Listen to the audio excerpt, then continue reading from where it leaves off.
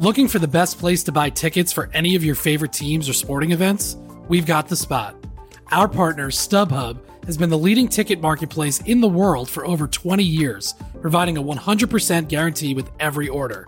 From a worldwide selection of live events, the widest choice of tickets and industry-leading partnerships, StubHub has what you need to purchase with confidence. StubHub, an official partner of The Athletic.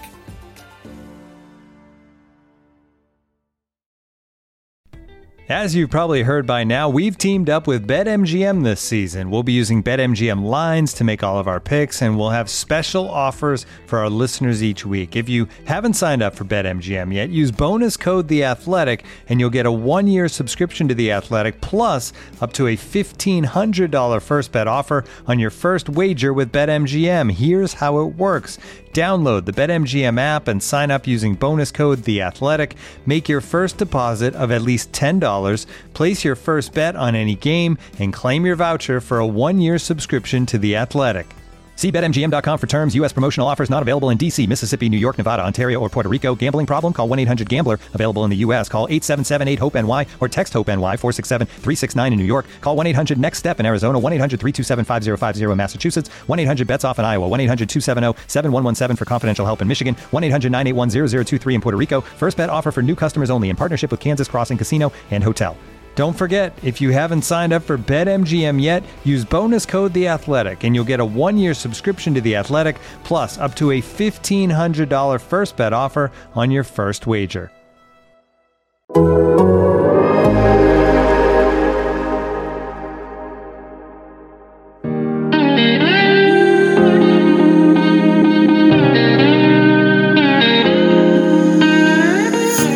Culture is the culture. It's 4 to 6 A to B, competitive excellence, and the brotherhood. The plan to win has never changed. So the culture here and the plan to win is always going to be here at Ohio State.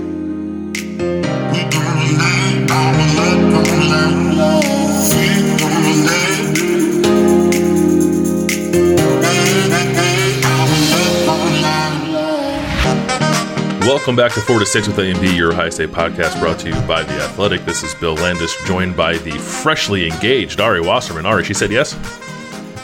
She said maybe, and then it turned into a yes after the night went on. The engagement was funny because I did a surprise and had a bunch of our friends in like a waiting room area, and she was like the hardest person in the world to surprise because if I tell her where we're going to dinner or we're going on a walk or whatever it is, there's going to be an opinion. So I had to like do it in our living room so that I could preserve the surprise party where people flew in and were waiting for us. And she had her hand in a bowl of like keto brownie mix, and I got down on one knee, and she goes, "Really? Right now?" And I don't know if that's like the typical response for most people, but the engagement was a success. The party was a success, and it was an awesome weekend. Thanks for bringing it up. Yeah, I knew it was coming, but I was very happy to see that it all went well for you. It looked like a fun time. Very happy for you. Would you like to spend the next hour talking about marriage and home ownership and how much your life is going to change now, or would you rather talk about Ohio State football? We're in the middle of trying to close on a house, and I don't even know if that's the right terminology. Our offer was accepted Wednesday morning, 15 minutes before this podcast starts, if you want to know where my priorities are. And now I have to have a probe of every single dollar I've ever spent. So I hope they're really excited to take a look at how much I've gone to McDonald's to see if I'm good enough to be a homeowner. And, I'm kind of stressed, but, that's life, man. And here we are. And the one question I asked Andy, and I want to ask you, how many times can somebody say you outkicked your coverage before it becomes insulting? Oh, yeah. Like is that like a compliment? I felt like bad. I don't think so. I don't think it is. I suppose it's a nice thing to say, but I don't think it takes very much before it becomes insulting. Yeah, literally every single person that said something like that wasn't a friend or a family member said that, except you. I appreciate it. But you know what? She outkicked her coverage. Yeah, that's what I thought. I was like, I know that I've got a weight journey and I'm in the middle of a weight journey, but I don't think I'm ugly. What? It's a handsome man I'm talking to. Yeah. You're the more handsome one of this podcast, but a lot happening, and spring football is more important than all of it. So okay, I guess we'll talk. Should we just keep complimenting each other about how handsome we are, or talk about Ohio State? Okay, let's talk about Ohio State. Some news off the top. The Big Ten announced on Wednesday morning that the conference for the remainder of the 2020-2021 calendar year, attendance policies are going to be left up to local health guidelines. And that starts like now with all the spring sports that are happening, and also includes spring football. So that's a big deal. That's a step in a direction toward more normalcy for the Big Ten. Some of the stuff's been happening in other conferences for the entire year, but obviously the Big Ten didn't have much in the way of fan attendance during last football season. Sounds like that's going to change. As it pertains to Ohio, right now the state orders are 30% capacity for outdoor venues. So in theory, Ohio State could have 30% capacity for the spring game. I don't know if they actually will. The last time we talked with Gene Smith about that, he said that the spring game was not going to be a ticketed event. Like they weren't going to have a public sale for that. They were going to have maybe some frontline workers, medical workers, bus drivers, stuff like that, maybe attend, and also some player families. Now that could change, but that's kind of where we are with Ohio State spring game. So I wouldn't go running and thinking you can get some tickets to go watch the Buckeyes play in Ohio Stadium on April 17th just yet. But I do think it's possible. But even if that's not possible, Ari, it does feel like ever so slowly we're creeping back toward a little bit of normalcy as it pertains to college sports specifically. Yeah, you got your vaccine. I got approved for a vaccine on Thursday. I'm getting mine on Thursday. I get my yeah, first but shot I had to Thursday. say no because I'm going to Arizona to celebrate my mom's 60th birthday. So I guess I'm just going to have to reschedule it. I hope I get back on the list. But, yeah, I mean, it feels like every week that goes by we're inching closer and closer to normalcy. There are fans in the stands to some degree at the NCAA tournament. There was an NCAA tournament. If college football could figure out a way to complete a season last year, I think that the idea of this being 85% good in the current climate, hopefully numbers will continue to decline. We have a better understanding of how to treat and mitigate and handle breakouts in isolated instances of the virus. And again, not a medical doctor, but all the things seem to be headed in the right direction. And it also seems, too, that we're pretty close to the dead period in the NCAA recruiting front to be lifted here. And once that happens, then things will really start to feel normal. I went to an Under Armour camp in Dallas last weekend, talked to recruits in person for the first time in more than a year, went and visited Caleb Burton, which I think is an important thing to discuss because it's going to run on Thursday, March 25th. Thought that story came out pretty cool, and I was able to hang out with him and his dad at their high school. And these are things that we weren't able to do the last year, and it kind of brings some appreciation back to the idea that, hey, you know, these stories are more accessible, the games are going to be more accessible, the fan experience is going to be improved, and, you know, God knows what it's going to look like in August. But, you know, I do think that there's going to be Ohio State football fans in Ohio Stadium in the fall to some degree. Yeah, so do I. I'm going to the Under Armour camp that's happening here in Ohio, in Columbus, on April 11th. I'm excited about that, too. There should be some. Have they released a list of that one yet? No, not yet, but I would imagine that there'll be a pretty good list of players there, with Ohio State offers guys who are already committed to Ohio State. So I'm excited to go see those guys in person. Like you said, I think I've talked to like 2 people in person over the last year for 2 stories. So, and one was on a treadmill. And one of them was it was on an elliptical. Keontae Goodwin. Go read that story, theathletic.com/4-6. You can sign up for $1 per month, theathletic.com/4-6. Go read about Keontae Goodwin and everything else that's written at The Athletic, including 2 stories that published on Tuesday from Stuart Mandel and Bruce Feldman, ranking their top 25 coaches in college football. And Ryan Day was on the list this time. He was not on the list last year because he was not eligible as a coach who had only been coaching for 1 year. But after 2 years, he's on this list. His placement, I think, might have ruffled some feathers. So we're going to talk about that and maybe where we would rank Ryan Day. And then obviously Ohio State's in spring football right now. So we'll talk about some takeaways that we've gotten over this past week. Ohio State has had 2 practices in the books as we're talking right now on Wednesday morning. They're wrapping up practice number 3. It was first spring practice in pads since March of 2019 because they did not get to the padded portion of practice last year before things got shut down. So Wednesday's a big day of practice for the Buckeyes. So we'll talk about that in just a bit. But first, all right, coaches. Stu had Ryan Day 5th. Bruce had Ryan Day 8th. Where would you have him? I would probably have him 5th. And I think that the biggest thing that people are kind of upset about, maybe 4th, but it's a direct comparison between Day and Riley. Because Lincoln Riley at Oklahoma has been a fixture atop of these lists, and people would make the the comparison or the parallel that Lincoln Riley also took over for a legend. And Ryan Day has done something that a few of the guys in front of him haven't done, and that's played in a national championship game. He's lost 2 games during his Ohio State tenure.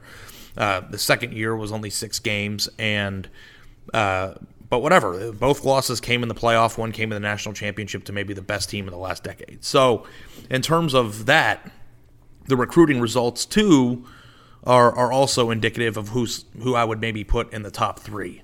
But I also understand the idea of when you're ranking coaches, it's not just as simple as, well, look at his record the last 2 years and be done with it. Now, I guess before we get into that spiel, maybe we'll ask you where you would pick. But the way I would do this list is if you were starting a program from scratch, which coach would you take to start that program? Because each coach has different circumstances, different geography, different challenges, different expectations, and it's hard to make a fine line. So I think I would obviously take Nick Saban and Dabo Swinney right now over Ryan Day. Mm-hmm. And I think that if you think you would take Ryan Day over Dabo, you're an Ohio State fan, and that's not fair. I mean, I think you could make a case that Dabo's been the most successful coach, even more so than Nick Saban, the past 10 years, because he also built that place from a middle-tier program into a perennial powerhouse. Now, obviously, Nick Saban has 1.9 million national championships, and maybe he just belongs in a plane of his own. But from a building standpoint, I think Dabo is probably the most successful coach. And I guess Nick Saban, to a certain degree, built Alabama back up because it wasn't, I'm not trying to take it.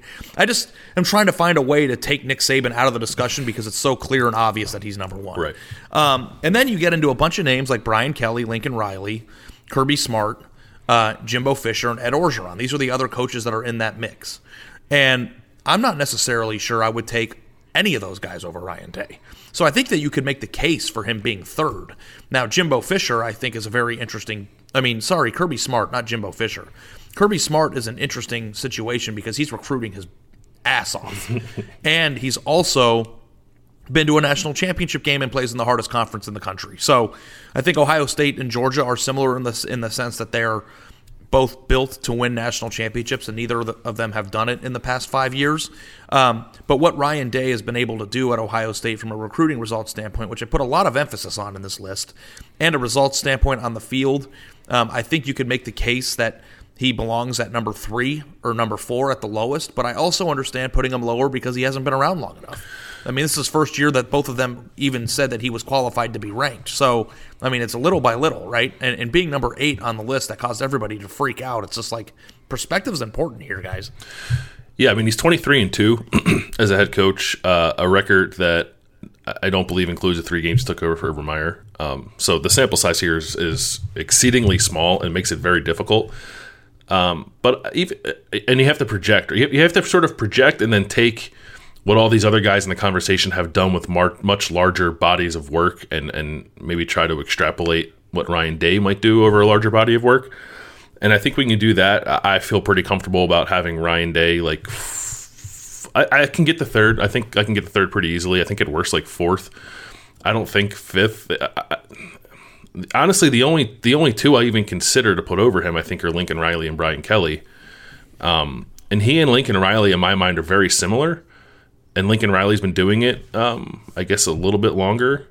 But and the program that Lincoln Riley took over for wasn't nearly as built as Ohio State was, too, which also has to be taken into account. It wasn't, but Oklahoma was still pretty good. And I do think in this discussion sometimes, Lincoln Riley gets some credit for helping turn Oklahoma around as an offensive coordinator, which is fair, but I don't understand why Ryan Day doesn't kind of get the same credit because Ohio State's offense was terrible before he got there. Now, it was him and Kevin Wilson working as co-coordinators, but they did a pretty decent turnaround job with Ohio State's offense, I thought, when they came in 2017, and Ryan Day has just sort of been building from there. So even then, I think that kind of puts him on similar footing with Lincoln Riley. And Ryan Day beat Clemson in a playoff game, and Lincoln Riley's gone to the playoff and got his ass kicked. So I don't know. I like Lincoln Riley a lot. I think if I were an NFL coach, I'd like to hire Lincoln Riley, or an NFL GM or owner, I'd like to hire Lincoln Riley. But I think I take Ryan Day ahead of him. And Brian Kelly, I give a lot of credit too for kind of having to revamp things, and he was kind of on his last legs, and he turned it around, and he wins 10 games a year a lot, which is not a terribly easy thing to do at Notre Dame considering the schedule they play. So I think he's a solid coach as well, but I think I'd still take Ryan Day. And the thing that's hard with him is Ohio State's a monster. He inherited a machine. But if you're close to it and analyze it the way that you and I can, I think there are tangible ways that he's made it better. And especially on the recruiting front. Like somehow he took Urban Meyer's recruiting and enhanced it, which is like, if you would have said that coming into it, you'd be like, how the hell did he do that? How is that possible? But he did it. Right. So the fact that he's been able to do that too makes me a little bit more of a believer in him. So I wouldn't put him ahead of Saban or Swinney, but I think he is pretty solidly number 3 in my mind. Yeah, and I think the question that would be an interesting way to phrase this is, what do you think these other coaches that we're comparing Ryan Day to would do if they were Ohio State's coach? Because I think that you could also the reason why this list is tough is Ohio State is clearly at least the number 3 program in college football, just in general. And he walked into a situation where his first team was the matured version of 2017 class, which was Urban's best class at Ohio State. Yep. And I think success and the draft picks that they've put into the NFL and the assistants by and large being the same assistants that worked under Urban, all kind of helps you believe in Ryan Day. And it's like Brian Kelly has taken Notre Dame to the playoff multiple times and has turned Cincinnati around and seems to be like a really, really good coach. But it's like you could also say Notre Dame is leaps and bounds worse of a program than Ohio State is right now. And it's like, how much of that do you put on the coach? How much of that is circumstance? And if you flipped the script and put Ryan in Notre Dame with their academic institution and their standards, their situation with, being outside of a conference except for this past year, and you put Brian Kelly into Ohio State where they get the pick of the litter in Ohio and are a national brand that can now recruit 5-star receivers from Austin like they're 5 minutes away. I think that perspective or context of where these guys are coaching also has to take into account, because it's like I saw that Matt Campbell was number 9 on Feldman's list, and I don't know number 10 on Stu's list, and I think Matt Campbell, with what he had at Iowa State when he got there and what he had on the roster this past year and pushing Oklahoma in the Big 12 championship game, is probably, outside of what Saban did, the best job anybody did in college football last year. So, I mean, it's hard to separate coaches and programs because they're synonymous with each other, but I also think that programs have to take into account a little bit of why that person's having success or isn't winning a national title, because winning a national championship at Notre Dame is infinitely harder than winning a national championship at Ohio State. I think you can make the case. Yep. And, you also could say that Notre Dame has a shorter leash to get into the playoff because when they don't have a conference championship game, when they have a loss, they're usually the outside looking in. Now, they don't have to play a conference championship game, which means it's one less game they have to win. But, Ohio State in certain years has to play Penn State, Michigan, and the Big Ten West winner 5 out of 6 weeks sometimes. And that is really tough. But recruiting has to be a thing. And if Ryan Day and Kirby Smart and Nick Saban are the 3 best recruiters, and Dabo to a certain extent because he's the best talent evaluator, I think those would be my top 4, and I would probably put Lincoln Riley below. Because, yes, he's recruited the quarterback position better than anybody. He's taken the transfer portal and made it his own. Oklahoma has been the dominant team in the Big 12 despite being less talented to a certain extent than Texas. He's done a tremendous job, but Oklahoma still isn't in the same category from a recruiting standpoint either as the other 4 guys. Could they be? Part of my calculus with this is I'm thinking about it as who's maximizing their program. And Saban and Dabo obviously are. I think Ryan Day's pretty close, but they don't have a national title ring yet, and Ohio State's a program that can win national titles. If he wins one national championship in the next 3 years, I think, and at the end of the 5th year, you could say he maximized it. Yeah, for sure. Whether or not Brian Kelly's maximized Notre Dame right now, I think is an interesting conversation, and I think it's possible that Lincoln Riley has maximized Oklahoma in this current landscape. I don't know that he's maximized Oklahoma. I think their offense typically is good enough to win a national championship. I think he's probably 4 defensive commitments a year away from fielding a legitimate national title contender. Yeah. Because if you go look at their classes, they've got, I'll go pull up their 2021 class right now. Yeah, but off the top of my head, they have 5 top 50 offensive players. And they have the best quarterback in the 2021 class signed. And the offensive firepower has always been there, and of course Lincoln Riley's strength is drawing up an offensive game plan that converts to poetry. but they just have never had the defensive guys. And, why that's the case, I think, is an interesting discussion. But I don't think Oklahoma reaching the playoff and getting its doors blown off is the ceiling. I think Oklahoma playing for a national championship and losing by 2 scores or less to Alabama is their ceiling. Yeah. Or if Alabama takes a step back or Saban, I think Oklahoma could win a national championship with what it's currently doing right now. The problem is that the beasts of the sport have advanced so high. But I just don't know, based on the recruiting rankings, how long this can continue with these 3 programs, Ohio State, Georgia, and Alabama, and whether or not Oklahoma can match that or they have to wait for that to come down. Yeah, I don't know either. I just think I'm not enough of an expert in what Oklahoma has been historically and what it can be to say whether or not he's maximized it there. But I kind of feel like maybe they're there. Although maybe they have, you could argue they haven't taken enough advantage of the fact that Texas has been down for so long. I think that could be fair too. But when's the last time Texas won the Big 12? Like 9 years ago or something? Yeah. Or a super long time ago?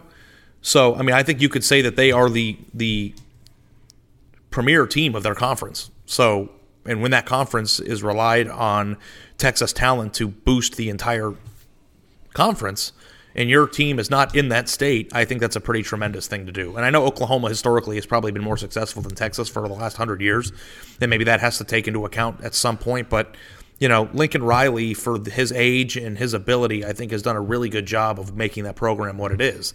Now, the problem is that in the current landscape of the sport, if you're a team that's on the cusp of winning a national championship, you're now directly then compared to Oklahoma, Alabama, Ohio State, and Clemson.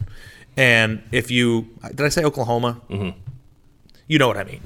So, and if you can't compare to Alabama, then there's always going to be like, well, are you maximizing? But like Alabama, as you've put me in my place many times on this podcast, is almost an outlier. It's like, who else is going to do that? Ohio State was built as best as a team possibly could last year with a potential top 5 quarterback pick in the NFL draft, and they got their doors blown off. So it's like when you start thinking of like the gap between Bama and the rest of these teams, I don't even know if it's a fair litmus test. So, Dabo built something. I think that, like, honestly, outside of Saban, I think Dabo's clear number 2. And then I think you could make the case for Ryan Day at number 3, but I definitely would have him in the top 5. Looking for an assist with your credit card, but can't get a hold of anyone? Luckily, with 24/7 U.S.-based live customer service from Discover, everyone has the option to talk to a real person anytime, day or night. Yep, you heard that right. You can talk to a real human in customer service at any time. Sounds like a real game changer if you ask us. Make the right call and get the service you deserve with Discover. Limitations apply. See terms at discover.com/creditcard. And now, 2 pigeons bemoaning the fact you can stream DirecTV satellite-free. You see this? A family watching baseball on DirecTV with no satellite dish in sight. Let's heckle them. You call that changing the channel? Choke up on the remote, buddy. I hope getting all these games on DirecTV makes up for your mother not pre-chewing your sunflower seeds. DirecTV has the most MLB games. Visit DirecTV.com. Claim based on total games offered on national and regional sports networks with choice package or higher. Availability of RSNs varies by zip code and package. High-speed internet service required. Terms and restrictions apply. I would have him in the top 5 as well, and I think you can make compelling arguments for Brian Kelly and Lincoln Riley ahead of him. I don't know about Kirby Smart. I don't think he can. And so Bruce's list, and like Bruce isn't on the show, so like we don't need to tear Bruce's list apart. But I'm just curious what, and God knows Bruce Feldman knows more about football than you and I do. He's been covering it forever. James Franklin ahead of Ryan Day is a little bit of a head scratcher to me. Yeah, I mean, I think too, these lists are tough. Because I listened to their show last year on the Audible about it, and they take the entire body of work into account. Yep. So I think and I don't want to speak for Bruce, but I think when he puts James Franklin in at that spot, he's also taking into account that at Vanderbilt, they had like back-to-back 9 or 10 win seasons. And like, if you look at the current state of Vanderbilt, that is an insane accomplishment. Had him in the top 25 twice, yeah. Yeah, top 25. I don't remember what the statistic was, but he made Vanderbilt a really good team. And in a place like that, though they have a lot of money, where academic standards are so important and location, I mean, it just, the score. It's a tough place to recruit. So from that standpoint, if he puts Ryan Day at number 8 and puts James Franklin in front of him, then you could say that James Franklin, who has beaten Ohio State and won the Big Ten during the Urban Meyer era and built up another program that might be one of the 5 worst jobs in college football, that he has a resume that is better than what Ryan Day has done. And I think Bruce's list is based on resume. And it's like, I think I can extrapolate that based on Jimbo Fisher. He won a national championship at Florida State. Ed Orgeron just won a national championship 2 years ago. So when you look at these players in this list, I mean, outside of James Franklin, Lincoln Riley, and Brian Kelly, every other coach on that list has won a national title somewhere in the recent past. So I think Ryan Day being in this spot with lack of resume, I think is probably more of a compliment than it is a swipe. Like, I can totally understand this. Now, there's multiple ways that you could put this list together. It could be, like I framed it, if you could take one coach in college football and start your team around that coach, who would you pick? And I bet Bruce would probably change his answers if that were the criteria. But I think overall resume, if overall resume is a main factor and main thought process in his rankings, Ryan Day is accurately ranked. Yeah, I think that's fair. I think that's right. And you make a good point, because I actually wrote this down too. It's like Ryan Day has coached 25 games as the full-time head coach of Ohio State, and the fact that we're even having this conversation right now is like a huge compliment to Ryan Day. I mean, top 10 coach in America right. is a thing. And I know that Ohio State fans are programmed to thinking that they have to be best at everything, but the guy's not even 45 yet. He's taking 41. Over for 41 years old. I don't know how else you could flatter him. I think that this is a completely rational take. And I know people might say James Franklin just signed a pretty bad class last year, and James Franklin's team had a bad year. Ohio State takes Pennsylvania prospects out of Pennsylvania all the time and then beats Penn State with those prospects, and all the things that you could make a logical criticism against Penn State for now. But when it comes to bulk and bullet points on a resume, James Franklin's resume is more extensive than Ryan Day's. And I think once Ryan Day wins a national championship, he just might slide into number 3 and the discussion might be over. But the fact of the matter is that Kirby Smart landed at number 10 on his list, and Kirby has probably recruited better than anybody outside of Nick Saban in the entire sport and played for a national championship 3 or 4 years ago. So, things haven't gone the way that Georgia wants to go because of some questionable quarterback decisions. I think that Ohio State fans are very familiar with one of them. But tell me who's building a program better. I mean, that team is as talented as any team in college football. So I don't know. But I think this is fascinating. And it's like Pat Fitzgerald. Great coach. I said this on Andy Staples' show too. And he's like, we're not going down this. But if the final discussion of how we rank coaches is based on national championships only, then Nick Saban is a god. Nick Saban is a god regardless. Because if you put Nick Saban on any of these teams in the top 10 of the coaches list, he probably could win a national championship there. But the standard for winning a national championship, or the standard being win a national championship, isn't rational at every place. Right. And I think that you could make the case that Pat Fitzgerald has maximized Northwestern and what they are more than Alabama was maximized. Now, again, that might sound crazy because Alabama's won. That sounds pretty crazy. I get what you're saying. Maybe not more. Maybe more is the wrong word, but I think it's in the same general vicinity of Northwestern can't physically be better. Right. There's nothing that it can do to be better. And I guess winning however many championships Nick Saban won, nothing can top that. I'm not trying to sound like Pat Fitzgerald is a better coach than Nick Saban. What I'm trying to do is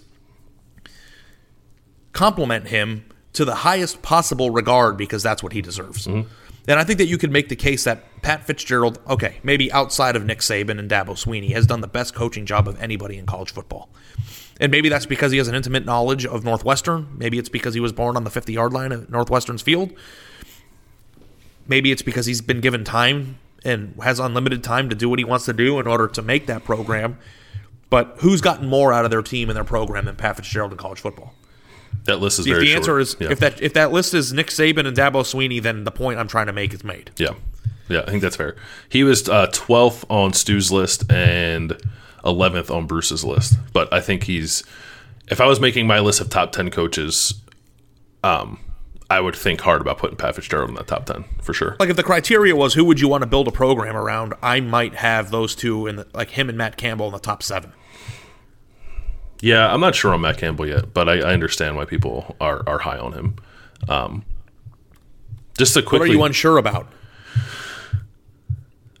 I'm just not. I guess I'm not completely sold on him just yet. I don't know. Like it's odd to me that he's such a hot name. Like I don't know what he's done to become such a hot name. Because there was a time like when Urban retired, it was like, oh, like when's Matt Campbell going to be Ohio State's head coach? It's like, what has Matt Campbell done to warrant this conversation we're having about him? I'm sure that we've had this discussion. He was good at Toledo. We were having this discussion about Matt Campbell on this podcast in the past when he was a candidate for Michigan, when that mythical job opening was there. But maybe you know this off the top of your head, or maybe you don't. Let me ask you: do you know what Iowa State ranked in the team talent composite last year? I have no idea. Do you have not even a guess? I would guess like in the 60s, 70s, 57. And they beat Oklahoma and then pushed them in the Big 12 championship game. To me, that's what else would you need from them? Does he have to win the Big 12 for him to beat? I mean, you won't it's the same thing. Yeah, I think he does actually. If you're gonna put his name in this guy should be Ohio State's next coach, then yes, I think he should win the Big 12. But with Ohio State's resources, then he probably would. He's 3-9, 8-5, 8-5, 7-6, and 9-3 at Iowa State. 9-3 and won the Big 12 is really good for Iowa State. That's awesome. Yeah. And the other thing too is, and I think I was having this discussion with somebody else, but coaches just aren't given time anymore. And I think when you have the right coach in place, it might take 7 years for them to realize what's going on. And no coach gets 7 years. So if a coach starts off with 3-9, 3-9, the fact that the last season was 9-3 with the talent composite at 57, that tells me that A, he knows how to put together a team that has chemistry, and B, he has a keen eye. Him and his recruiting staff have a keen eye for talent evaluation. And they were able to get those players, like Brock Purdy, perfect example. They got, to me, if I'm building a program, I want a person that can go out and sift through the debris and find the best guy. And it's if you look at which coaches in college football should take the Michigan job or take the Penn State job or a big time job, who else has done more? That's the thing that is kind of interesting. It's it's a scarce market. Mm-hmm. There's not a lot of names out there. For sure. And even if you look at this list, it's which coach would you take over Matt Campbell behind him? Kyle Whittingham, Kirk Ferentz, David Shaw, Gary Patterson, Dan Mullen, Lance Leopold, Jeff Monken, Mario Cristobal. And actually, Mario Cristobal being at 19, I think might be super low. But I'm also trying to compare these to the recruiting rankings, and I know that they don't always do that, and he hasn't had great teams yet. So, yeah. I mean, even Luke Fickell, to a certain extent, should probably be a little bit higher too. But, if Jim Harbaugh is making the top 25 list with the guy that potentially should have been fired, then that kind of gives you an idea of how little there is to choose from. I would put Matt Campbell in the top 10 for sure. And I will also say about Matt Campbell, he is a pretty good example, I think, of something that I think teams should do more, and that is hire offensive line coaches as head coaches. Doesn't happen enough. So when Sam Pittman got hired, I thought that was awesome. But usually it's the quarterback's guy, it's the offensive coordinator, whatever. Hire offensive line coaches as your head coaches. They coach the biggest position groups on the team. They have to get 5 guys working as one, or else their team sucks. I think there's a lot of things that go into coaching and being a good offensive line coach that make you a good head coach, and those guys don't get those opportunities enough. So good for Matt Campbell. Yeah, and that is my thesis. I think that you putting him in the top 10 means you are sold on him. I think he's a good coach. I feel like sometimes the discussion about him seems just a tad bit overboard, but I also, when in thinking that, can not be giving enough credit to like what he's done at Iowa State, because I don't know the history of Iowa State and like how much better it is since he's gotten there. But the Remember idea a few that months ago, they went 9-3 and 8-1, like that seems pretty impressive to me. Remember a few months ago when we were talking about, I did that story about the 5 programs that face the biggest recruiting challenges from a geographical standpoint. Mm-hmm. Like Kansas was on that list. And it's just like, I know that Iowa's technically the Midwest, right? Yeah. But from a geographical standpoint, they've got pretty crappy geography. Like, I get they've got access to Chicago, and, you know, they have They can recruit Texas and Ohio similarly because you can kind of feel like, hey, we're in the Midwest, or hey, we're in the Big 12, and whichever way you fit in, and I think that's a good thing. But, and this isn't an Iowa State podcast, but like I would hire that guy. Yeah. I might not hire him at Alabama, but like if we're talking about a program that needs some rebuilding, I mean, that's the thing. I think we give too much credence to wins and losses and not enough to architecture. Well said. I think that's true. I think that, and that's what makes James Franklin like an interesting study for me, because the build at Vanderbilt was super impressive. Like, people don't do that at Vanderbilt. And then he built Penn State out of what was a pretty crappy situation after Bill O'Brien took it out of like the worst situation, and then James Franklin took it over from him. But then like when you thought that just maybe like Penn State was going to like hit this like rocket ship and start to take off a little bit, they beat Penn State, or they beat Ohio State. They won the Big Ten. They went to the Rose Bowl and they lost. The next year they were pretty good. Played a classic game against Ohio State. Still got to a New Year's Six Bowl, and then like the year after that they were 9-4. So like I don't know. But what's the rocket ship at Penn State? One of the top 5 best programs in college football. Like, I mean, I feel like that next step is the hardest step to take in the sport. So it's like we can give James Franklin all the crap in the world, but like, do we think Penn State should be beating Alabama? No, but I think Penn State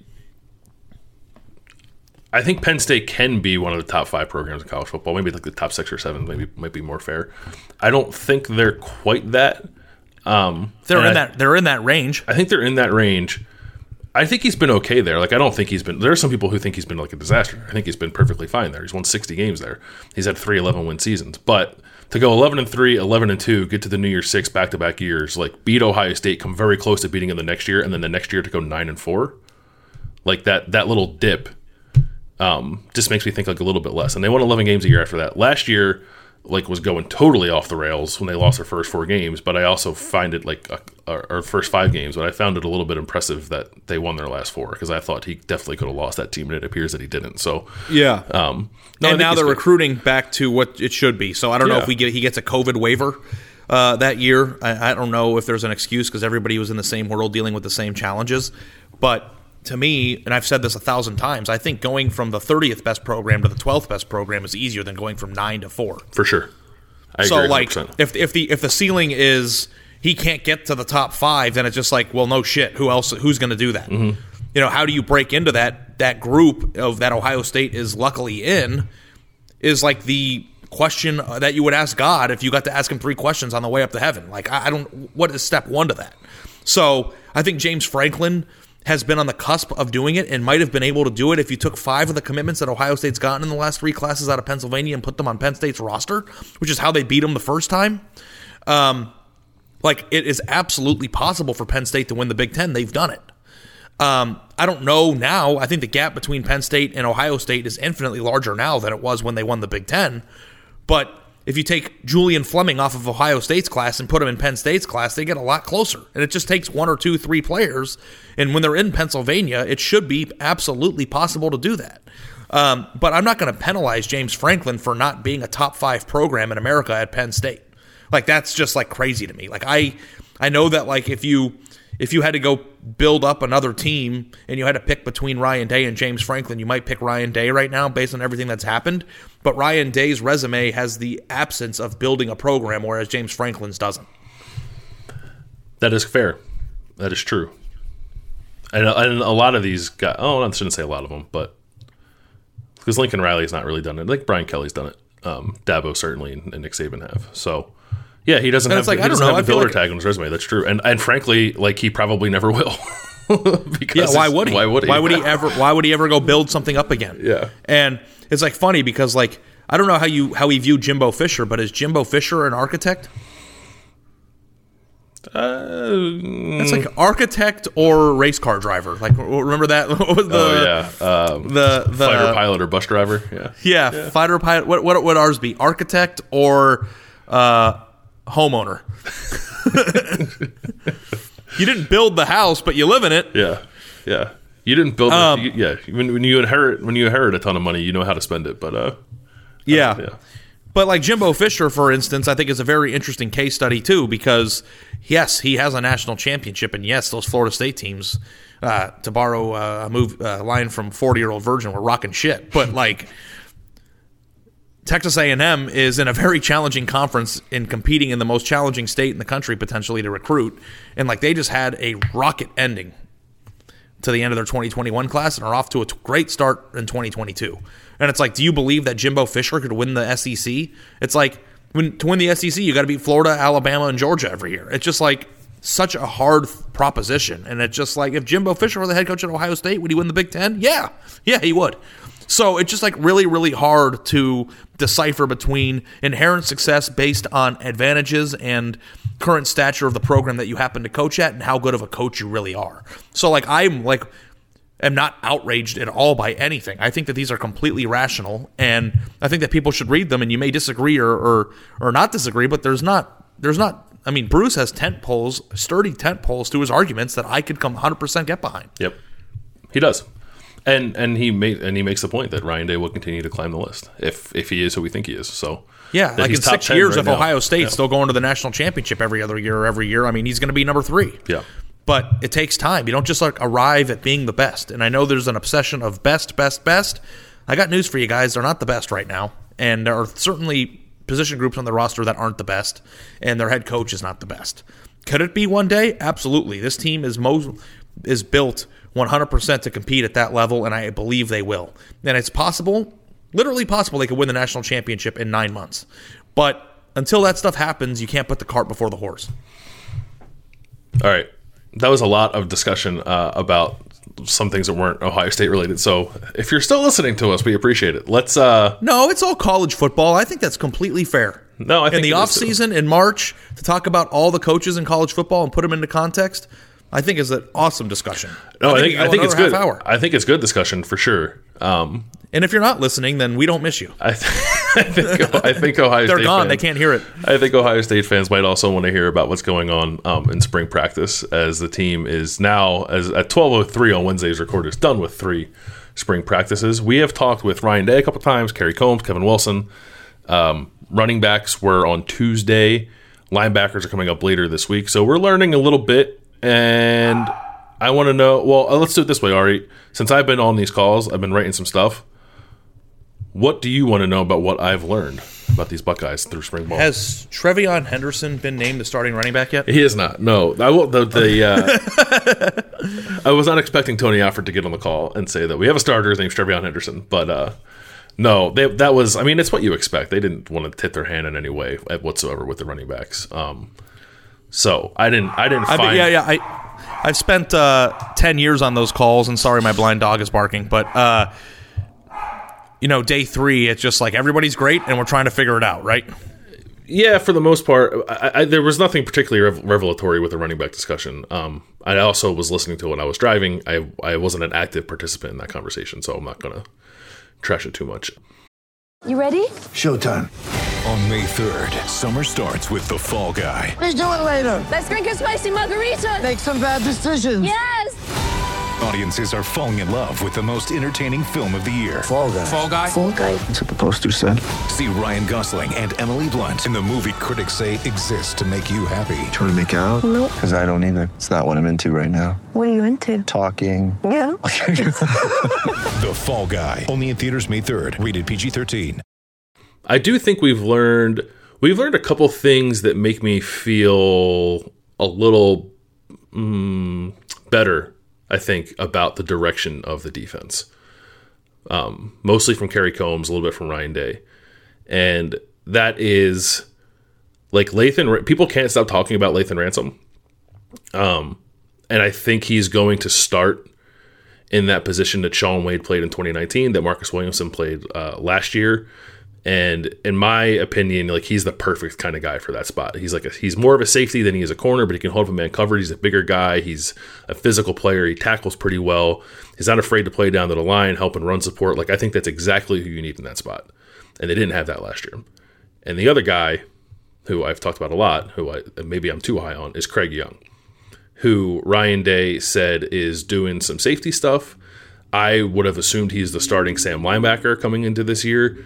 And it sounds like maybe they're looking at him as a guy who has the skill set, albeit with a different kind of body type, to do some of the stuff that Pete Werner was doing in 2019, which, again, they didn't do last year. They just played basically a regular traditional kind of Sam linebacker in Baron Browning, who held up pretty well in coverage, but is just not that type of hybrid guy we're talking about. I think Craig Young is that kind of guy, based off some stuff we knew about him when he was recruited, his athletic ability, his body. So if you are addressing those two spots with those two kind of players, I think that's a really good step in the right direction. Yeah, I mean, I'm in a situation, too, where it's like you want to focus on the things that are the biggest priorities for Ohio State to fix, and those two things are. And I guess you could maybe lump in running back, but I just become a slave to the excitement of offensive skill position for players. Sure. But those things are more important. I think you can make an argument than the running back, because they'll get the production that they're going to get, and they have guys on their team that I think are more than capable of helping them win the Big Ten. Whether they can win a national championship with that running back is another discussion, but all of a sudden Trey Sermon jumped out of nowhere and became Eddie George last year. So I think that running back development and emergence is probably much easier than solidifying an outside corner or a safety or even an outside linebacker. Yeah, I mean, I am of the mindset, and maybe I could come off looking like an idiot for this, but the biggest conversation is who's going to be the starting quarterback, right? And I think running back is an interesting conversation. But at the end, I just think they're going to be good. Whoever's there is going to be good. They're going to be fine. And maybe that's crazy to say because whoever's starting the quarterback will be someone who's never thrown a pass in a game before. But I just think they're going to be good. They have three good guys competing for the job. Whoever wins is going to be a fine starting quarterback. They're going to win the Big Ten. The offense is going to be good.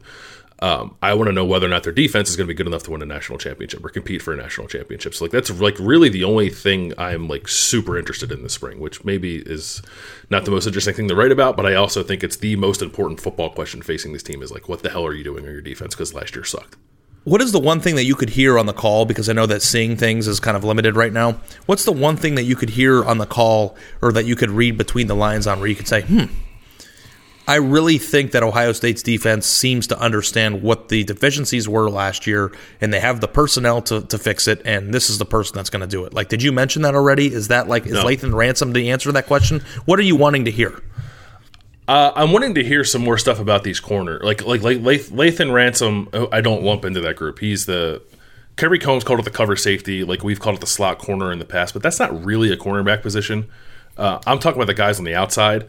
And Sevyn Banks is back, and Cam Brown is getting his way back from his injury. But I want to hear more about Legend Cavazos and Ryan Watts.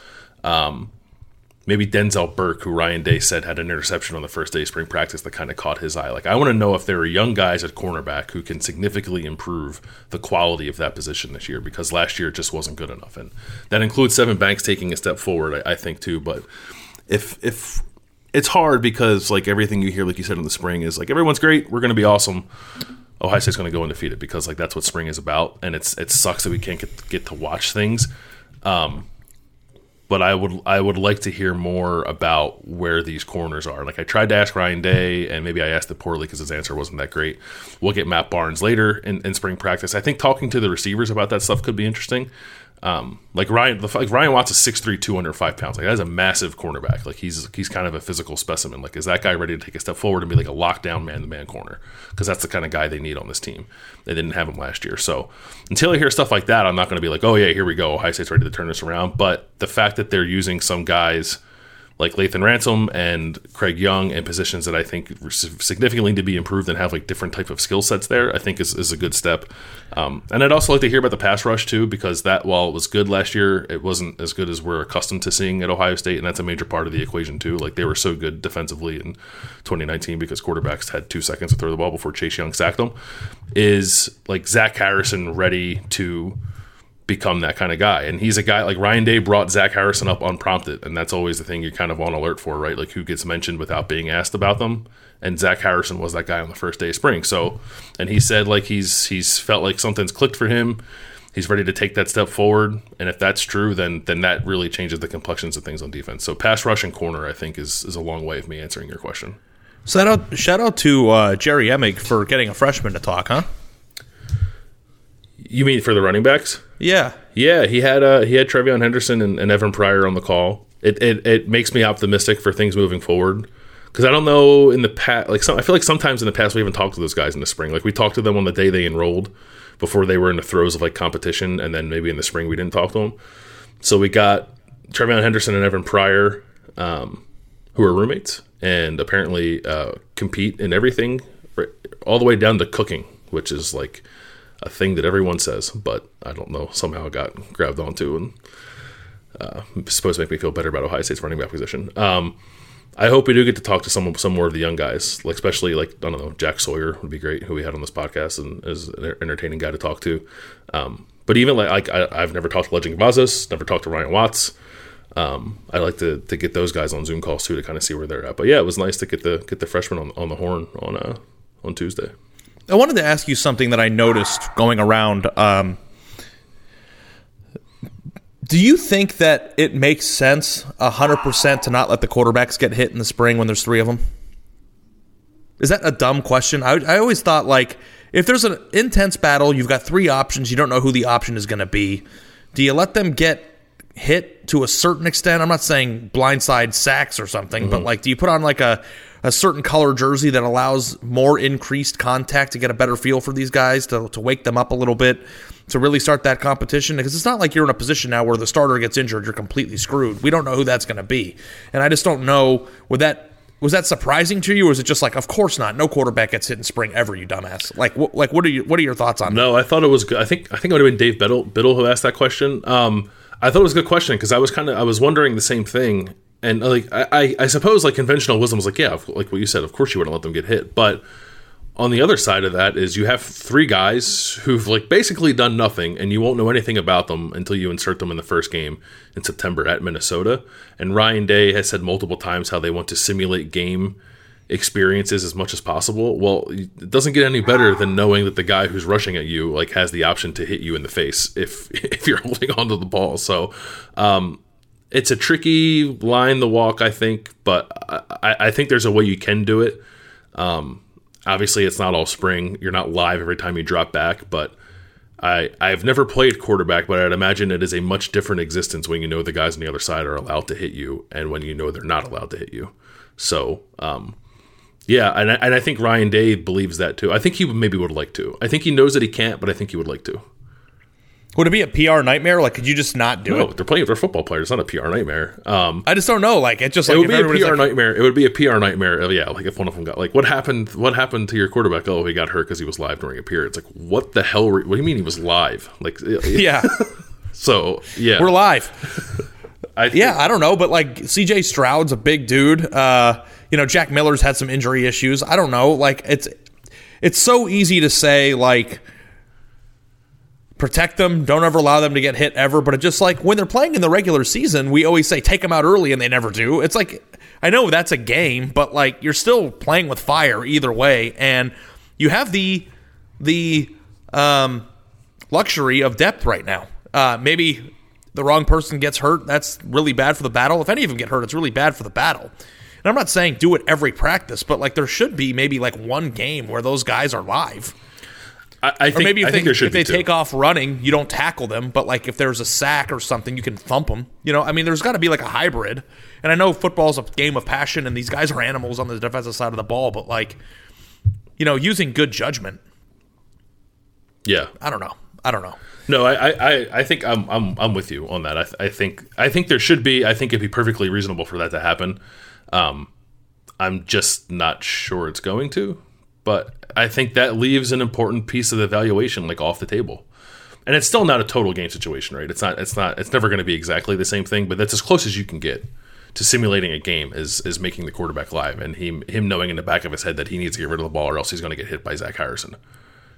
And if you don't do that, it's a different kind of existence. It's a different way of processing information. It's probably a slower way of processing information. And I would like to put those guys at as many opportunities as you can while maintaining an air of safety and responsibility to learn about how these guys perform when they're really under fire. And yeah. Okay, I'm just gonna rapid fire ask you questions that have things that stood out to me from the call. Hit me. How big of a deal is it that Harry Miller is not a contact participant this spring? Was this going to be an important spring for him? Yeah, I think so. Moving from guard to center, which is the assumption we all have. The thing I don't know, and maybe we should have got clarification on, is if he can snap. He's non-contact, but if he can snap with the quarterbacks and build a rapport, that's at least something.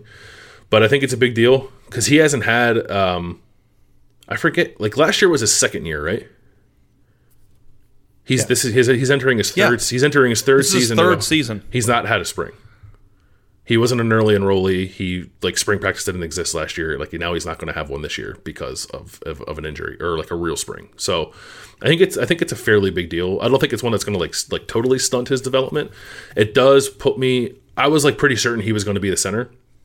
And now, if Matt Jones is available and he's able to play center, and maybe he just becomes really good at it, and now he's a center and Harry Miller doesn't get that opportunity, I think that could change the plan there at center a little bit if Harry's not healthy this spring.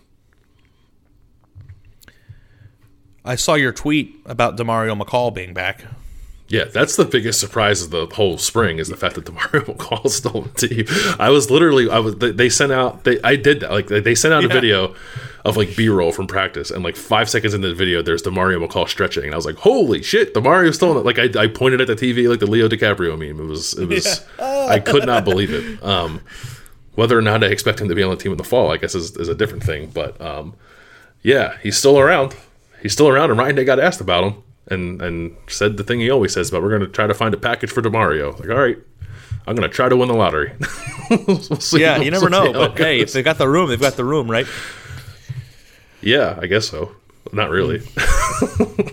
They have six running backs and a bunch of receivers. I don't know what DeMario is going to do, but good for him. Going back to the running back position because I'm obsessed with it, but do you think that Jerry allowed the freshmen to talk, which is atypical, because he knows and the team knows that these guys are people that are going to be absolutely counting on? Can you make that parallel, or do you think it's going to be a bigger trend that freshman players who might contribute talk earlier? Do you extrapolate anything from that? I think you could. I think you could extrapolate maybe the idea that it is truly wide open.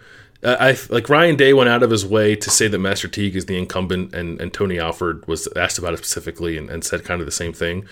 And I think part of that is just deference to an older guy. But I think they're trying to be real about it. I think they know that even though Master's played a lot, especially compared to everyone else in the room, this is fairly wide open. And if it's fairly wide open, why not let everyone who's involved in that being wide open talk about it? So, yeah, I didn't think they're talking like they're going to be at the top of the depth chart, but I did think okay, everyone kind of here is on kind of some kind of even footing. Steel Chambers? Not moving to linebacker. Makes no sense. Ryan Day, Tony Alford were asked specifically if Steel Chambers is moving to linebacker, and both of them said no. Surprised? Not at the moment. I think maybe I'd be surprised if he is a running back for Ohio State in the fall. But right now, no. It's spring. I think you can give him a chance. He ran well, right? In the carries he got last year, he just fumbled too much. And if he fumbles, he's not going to get on the field. But if you look at Marcus Crowley and Master Teague and Steel Chambers, how much of a difference is there really between all three of those guys? Right. So one of them, I think, is going to be a fairly important part of the running game. I would buy more stock in Crowley and Teague than I would in Chambers at the moment. But I don't know, if something clicks for Steel Chambers and he can hold on to the ball, I think he's every bit as talented or close to it as those other two guys. Another corner question for you. I know that you mentioned that you want to hear something about Legend Cavazos and Ryan Watts, but and you mentioned too that you heard about Denzel Burke, but anything on Sevyn Banks and Cameron Brown and how Cam Brown looks? Because I think you could make a case that he might be the most important player in this defense right now, coming back in the spring for him, Yeah, I mean, Banks is always the first guy that gets mentioned because he's basically the only returning starter. Cam Brown is non-contact as well for the spring, and Ryan Day said that the hope is that he can do some individual stuff by the end of spring, so I don't even think he's much part of the conversation right now as he continues to come back from his Achilles injury that he suffered in the Penn State game last year. So that's what makes it hard to evaluate corner, because that he's probably going to be a starting corner. That would be my guess. My guess is a starting corner is Sevyn Banks and Cameron Brown, and the fact that Cam Brown's not available creates a lot of opportunity for Legend Cavazos and Ryan Watts, but also kind of creates an unrealistic picture of what that position is actually going to look like in the fall. Am I forgetting anything? Cam Martinez is moving around. Ryan Day said he can play a few different spots, which is we all knew that. We all know that he can play a few different spots. I think we all want to know, like, where is he going to play? And we don't have that just yet. And maybe we can get that when we talk with Matt Barnes. But it sounded like they think Cam can play outside. He can play the slot. I think that's pretty clear. I don't know if he can play free safety. I think I'd be surprised if they were giving him a look there. So he's a guy I'm still wondering about. I think that covers most of it. Like, Ryan Day's not saying shit about the quarterbacks. He's just not, like, until we get to watch them, I don't think we're going to learn much unless some of their teammates are going to be more forthcoming with information about how guys look. I don't think we're going to get much in the way of information about that position in particular this spring until we can watch it with our own two eyes, and that might not be until the spring game.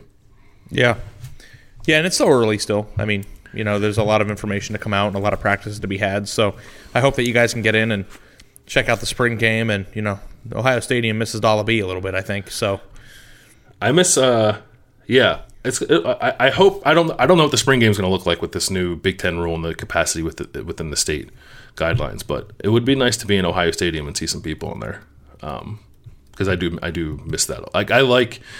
I think we often make too much of the spring game, but it is always one of my favorite days of the year because you go so long without being at a football game that you kind of miss it, and you go in there and that kind of brings it back a little bit, and then you can project like a crazy person ahead to what it means for the fall. So I love the spring game, and it's not going to be totally normal, but maybe it can look like something a little more normal than we were anticipating. So I'm excited about that.